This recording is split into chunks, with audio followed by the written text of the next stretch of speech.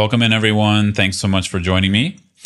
And in this episode today, I'm going to be discussing some ideas on meditation, Buddhism, and are we already living in virtual reality? So I think this is going to be a juicy one. It's something I think about a lot. So before we jump into the topic, if you're watching this on YouTube, feel free to subscribe if you're a longtime watcher. If you're listening on Spotify and iTunes, feel free to check out my website, scotttusa.com. Drop me a line there. I love to hear your feedback on this content. I love to hear what's working for you, what's not. And if there's topics you'd love to hear me say more about, feel free to also reach out and let me know. Okay, so let's jump into it. So, yeah, big one. And this isn't a new thing to be talking about. I mean, well, Buddhism for 2,600 years, among other Dharma traditions that are older, have definitely been talking about, how we project our reality. So I think for some of you in these spiritual traditions, or if you're just kind of a casual observer, that's not a new thing. But we have this whole new conversation because of the invention of virtual reality through virtual reality technology, as well as I would say like another psychedelic movement happening in the West, that more and more people are asking these kinds of questions of, I've heard this word simulation thrown around. I decided to use it here, but it's actually not a word I prefer to use to talk about this issue. I kind of like just the word virtual reality a little bit more. And so I wanted to talk about this, just some Buddhist views, some of my views, how I started to think about this in a practical way that actually really helps me on a daily basis. And so hopefully, maybe some ideas that could help you in your practice and the way you work with your mind, life, all of it. So as I was alluding to, the wisdom of different Dharma traditions have been talking about what this question of what is reality for thousands and thousands of years. For those of you who listen and watch my podcasts often, you'll know, I primarily talk about the Buddhist traditions. And if I'm to get more specific, I'm trained a little bit more in the Tibetan Buddhist lineages. So I'll talk from those perspectives. But there's also different ways to talk about this. So I just want to acknowledge that. This word from the Hindu traditions of Maya comes to mind. Maya can translate as illusion or something like that. We also use it in the Buddhist traditions, but you see the word a little bit less. But anyways, so in Buddhism, this is the fundamental premise. This is sort of what the Dharma is built off of, that our suffering takes place, that, first of all, that there is suffering and there's varying levels of suffering, and that suffering is not just physical or emotional. It goes deeper into even how we relate to pleasure, how we relate to our sense of self, how we even, project a dualistic self and other, right? So it goes quite deep, depending how far you want to go down the rabbit hole. And so, so there's lots of different teachings from the Buddha on this. I would say the majority of sutras focus on this, and the ones that don't, they are maybe not direct teachings, but they're pointing to this. So a way to think about this is everything points to this fundamental wisdom that reality is not dualistic, that this sense of there being a self and other, a separate self, a separate world around us, or another way to say it is, a subject, the self, experiencing a world which is objective or an object. This is pretty much seen as a type of confusion, misperception, or illusion within the Buddhist teachings. And, some of us might hear that and take that as an affront, and I understand. I can empathize with that. And some of us might hear that and take that as wow, that's awesome. That's interesting. I want to go deeper. So whatever your immediate reaction, just notice that, right? Try to be open to some of the ideas here. That's what I recommend. And so here, the why is kind of important. I like to usually share a little more detail. So I appreciate you, patient watchers, listeners, readers out there, because I'm not I'm kind of long-winded. But for me, it's important to present some detail. So the detail here would be that, or the why would be that, if we're to understand or contextualize the why do we struggle? Why do we constantly push for something and then hit a wall or become dissatisfied or despondent or, experience grosser suffering, physical, emotional pain. But also we're talking about like something, like I was saying, subtler, just a sense of not feeling at ease, or maybe we feel at ease for a period of time, but something shifts and then we need to do something else. And this is primarily driven by our thoughts and emotions. If we look at it, it's sort of like, what tells us to get up and do something when we've been sitting all day, where we start to feel a kind of malaise or boredom. What is even boredom, right? So anyways, when we're interested in becoming an explorer of mind, Buddhism just has so much richness to help us with that exploration. I mean, sure, you can do it on your own without listening to anyone, but I think we get farther together. Basically, like other humans have, figured some of this out. And they're offering tools for us to explore ourselves. I mean, no one can figure it out for us. That's the bad news. But the good news is that, the Buddha or different kinds of practitioners over history have offered lots of commentary and tools and practices to explore the mind. And when we get out of this premise that the purpose of meditation is for only finding calmness, and I say only because stillness and calmness are important to develop a meditation practice, but they're not the purpose from a Buddhist perspective. The purpose is to understand suffering, embedded in the First Noble Truth through exploring the mind, to see that it has a cause, you guessed it, through exploring the mind, and then to eliminate suffering, eliminate the root of suffering through the path of practice, through, you guessed it, exploring the mind.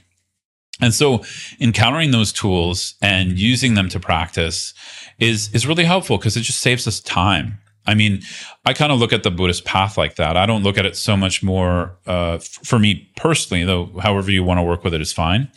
I don't look at it so much as like it's my religion. It's just my path to work with my mind. And I study it, I practice it also in its, what you might call its religious components, some ritual, mantra, things like that.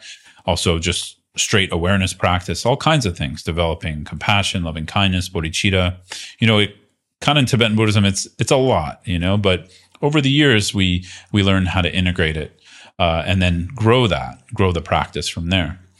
But the practice is not to get better at practice, obviously. Any kind of practice or tool is to, you guessed it, explore the mind, to understand the causes of suffering and to remove those causes or remedy them. So when it really comes down to it, just for the sake of this video to simplify it, the root causes are a type of confusion that is misperceiving reality. We call that fundamental misperception, avidya or marigpa in Tibetan, or basically a sense of misknowing or misperception.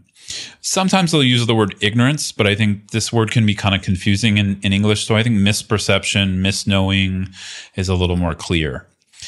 And what are we misknowing? We're misknowing that, what are we misperceiving? That's a deep one. But basically, we're misperceiving, like I was saying earlier, and we're splitting off into a subject-object experience. Now, when we say that, it's not just a thought-based thing we can understand around that. It's almost primal, that we have to, get down through the layers of mind, the more we cultivate awareness in meditation. But as we penetrate those layers, we really do start to see that. We start to see that fundamental clinging that is splitting off into subject and object. And then, of course, if we pursue that further, we start to see that that subject object is an illusion, and we start to, unwind that. And, we have lots of language around this, and some of the language is confusing, like, emptiness is a word that comes to mind. And, we have to study this term. It's a term because people get confused and think sometimes it means nothingness or a void. That's not what it means. It just means that everything is interdependent. And because everything's interdependent, there is no truly existent subject and object, right? And so then you come to these terms like there's no truly existent self. And then people get confused. Oh, so I don't exist? No, like that's silly. But do you exist? Right? So it does go down the rabbit hole. And so I'm not saying these things are easy or I'm going to be able to, explain it so you know, quote unquote, get it in this video. These things take time. They take many years just to have an understanding, but more importantly, it takes practice, and most of us many years to experience this shift. Because what do we need to do? We need to shift our perspective. So how does this relate to virtual reality? I found you know, I was practicing the other day, and this kind of, yes, I do, you know, get distracted in my practice, and sometimes I come up with, you know, these weird ideas that I write down for teaching and videos and stuff. I'm not recommending you do that in your practice, but it's kind of a fault of mine. But anyways, but just some kind of insight or flash came to me that, you know, right now we're kind of seeing this explosion of virtual reality technology. Apple coming into the field with their, you know, very expensive gear, which will probably not be so expensive, you know, in a few years. But anyways, we can see there's some push here for that. Now, Buddhism would say we already are in a type of virtual reality through what I just shared with you, you know, but I acknowledge through some kind of like sticky, tricky language. But now I'm going to simplify it. So Buddhism would say we're already in a type of virtual reality. And, you know, just like we can buy a set of expensive Apple, I forget the name, Apple, you know, virtual reality goggles, or Meta or whatever the company, and put them on and enter a kind of another universe. From a Buddhist perspective, our current physical human body and, you know, the mind trapped in this human body is a virtual reality goggle, so to speak. I call it my virtual reality suit. And just sit with that for a moment, you know? What does that mean to you, that your body, and, you know, not your mind necessarily, but your mind in the body right now? Let's just say the human mind seeing through the human biology and physicality and experience.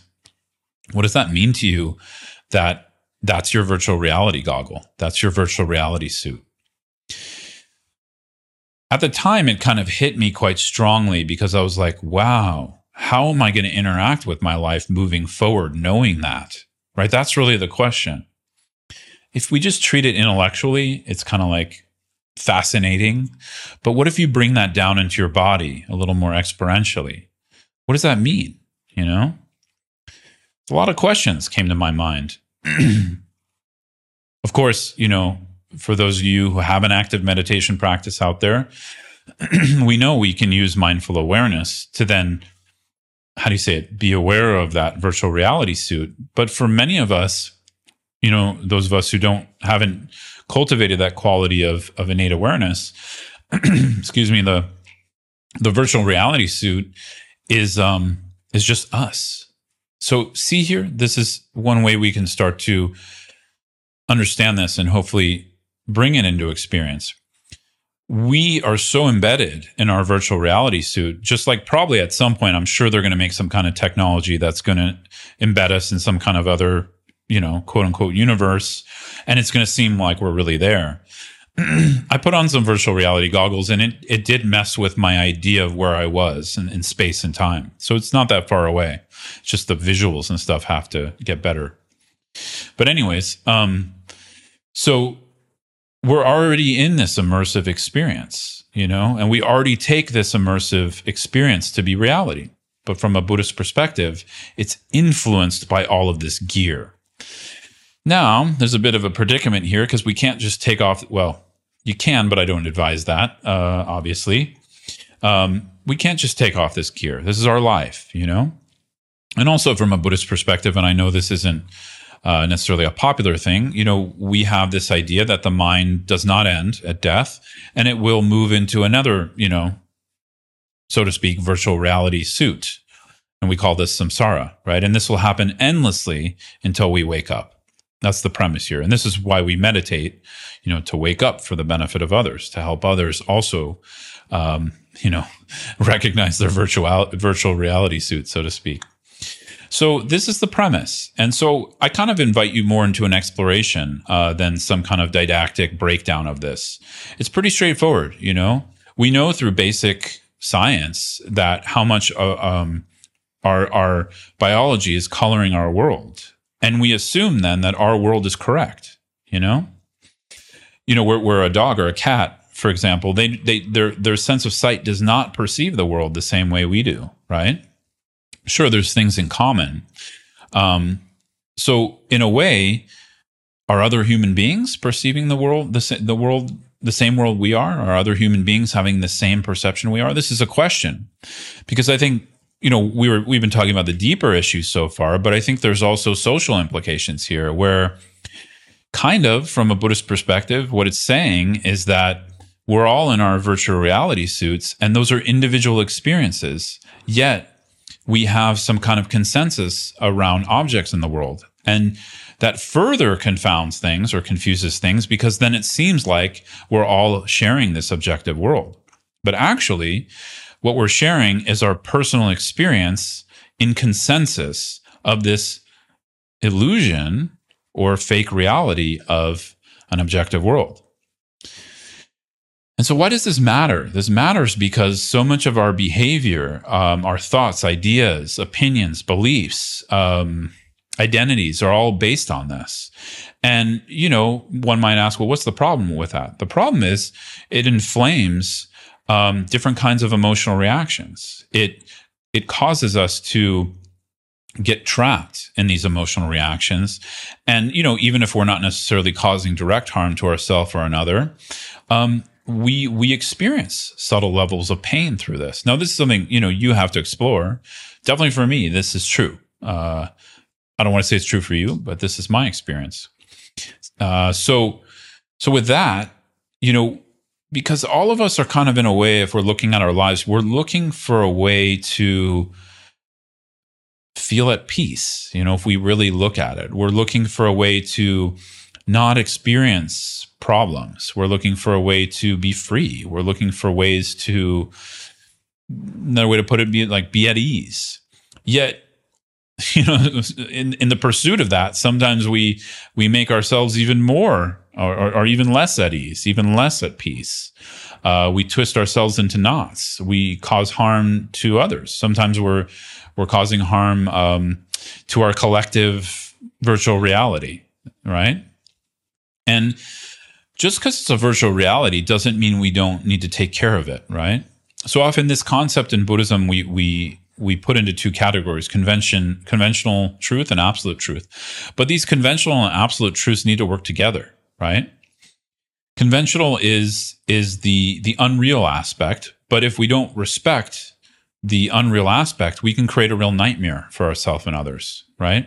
I mean, we can look at our climate emergency as one example, right? But at the same time, if we respect the unreal too much, then we don't know how to be free. We don't know how to be at ease. We don't know how to dance with reality properly. So the whole premise of the Buddhist path is to learn how to dance with these two realities. We don't have to exit the virtual suit. We just have to penetrate its unreality and learn to flow, to open up fluidity, to open up a dance, to be able to work with it with more freedom, but also, of course, responsibility for our impact on others around us. And then we can really benefit others. So Buddhism also has this whole other side. It's not just about personal freedom and removing suffering. It's how that when we open that box, when we're unconstricting ourselves from our virtual reality suit, then we can really benefit others. It's like if we're able to, let's use another example. If there's a collective nightmare happening, right? Like let's say we're asleep in a room with a bunch of different people and we're all having a nightmare, but then we wake up. We can help others with either within their nightmare, or we can help them to wake up from the nightmare completely. So this is kind of what we're looking at. So anyways, just some thoughts here, borrowing from some modern examples, but try this exercise. I've been really enjoying it lately. Just, kind of on a daily basis, I kind of flash back into my mind or awareness, and I just ask this question. What's my virtual reality suit projecting right now, and how do I want to work with that? Because the fact that it's projecting, that in itself is just the misperception. But then how we work with the projection, like I was already starting to say, That's where the key difference is, because then we can affect that. That's where we actually have agency. So this is like the positive side. Just saying it's a projection.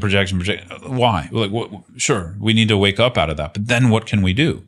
We can affect the projection. We can affect the dreamlike appearance in a helpful way for ourselves and others. So I'll leave you with that. Leave you with that positive news. And yeah, let me know your thoughts. If you're watching on YouTube, please leave a comment with your thoughts. If you're listening on Spotify or iTunes or in some other medium, leave me a comment on my website, scotttusa.com. Reach out. I'd love to hear from you. Okay, thanks so much.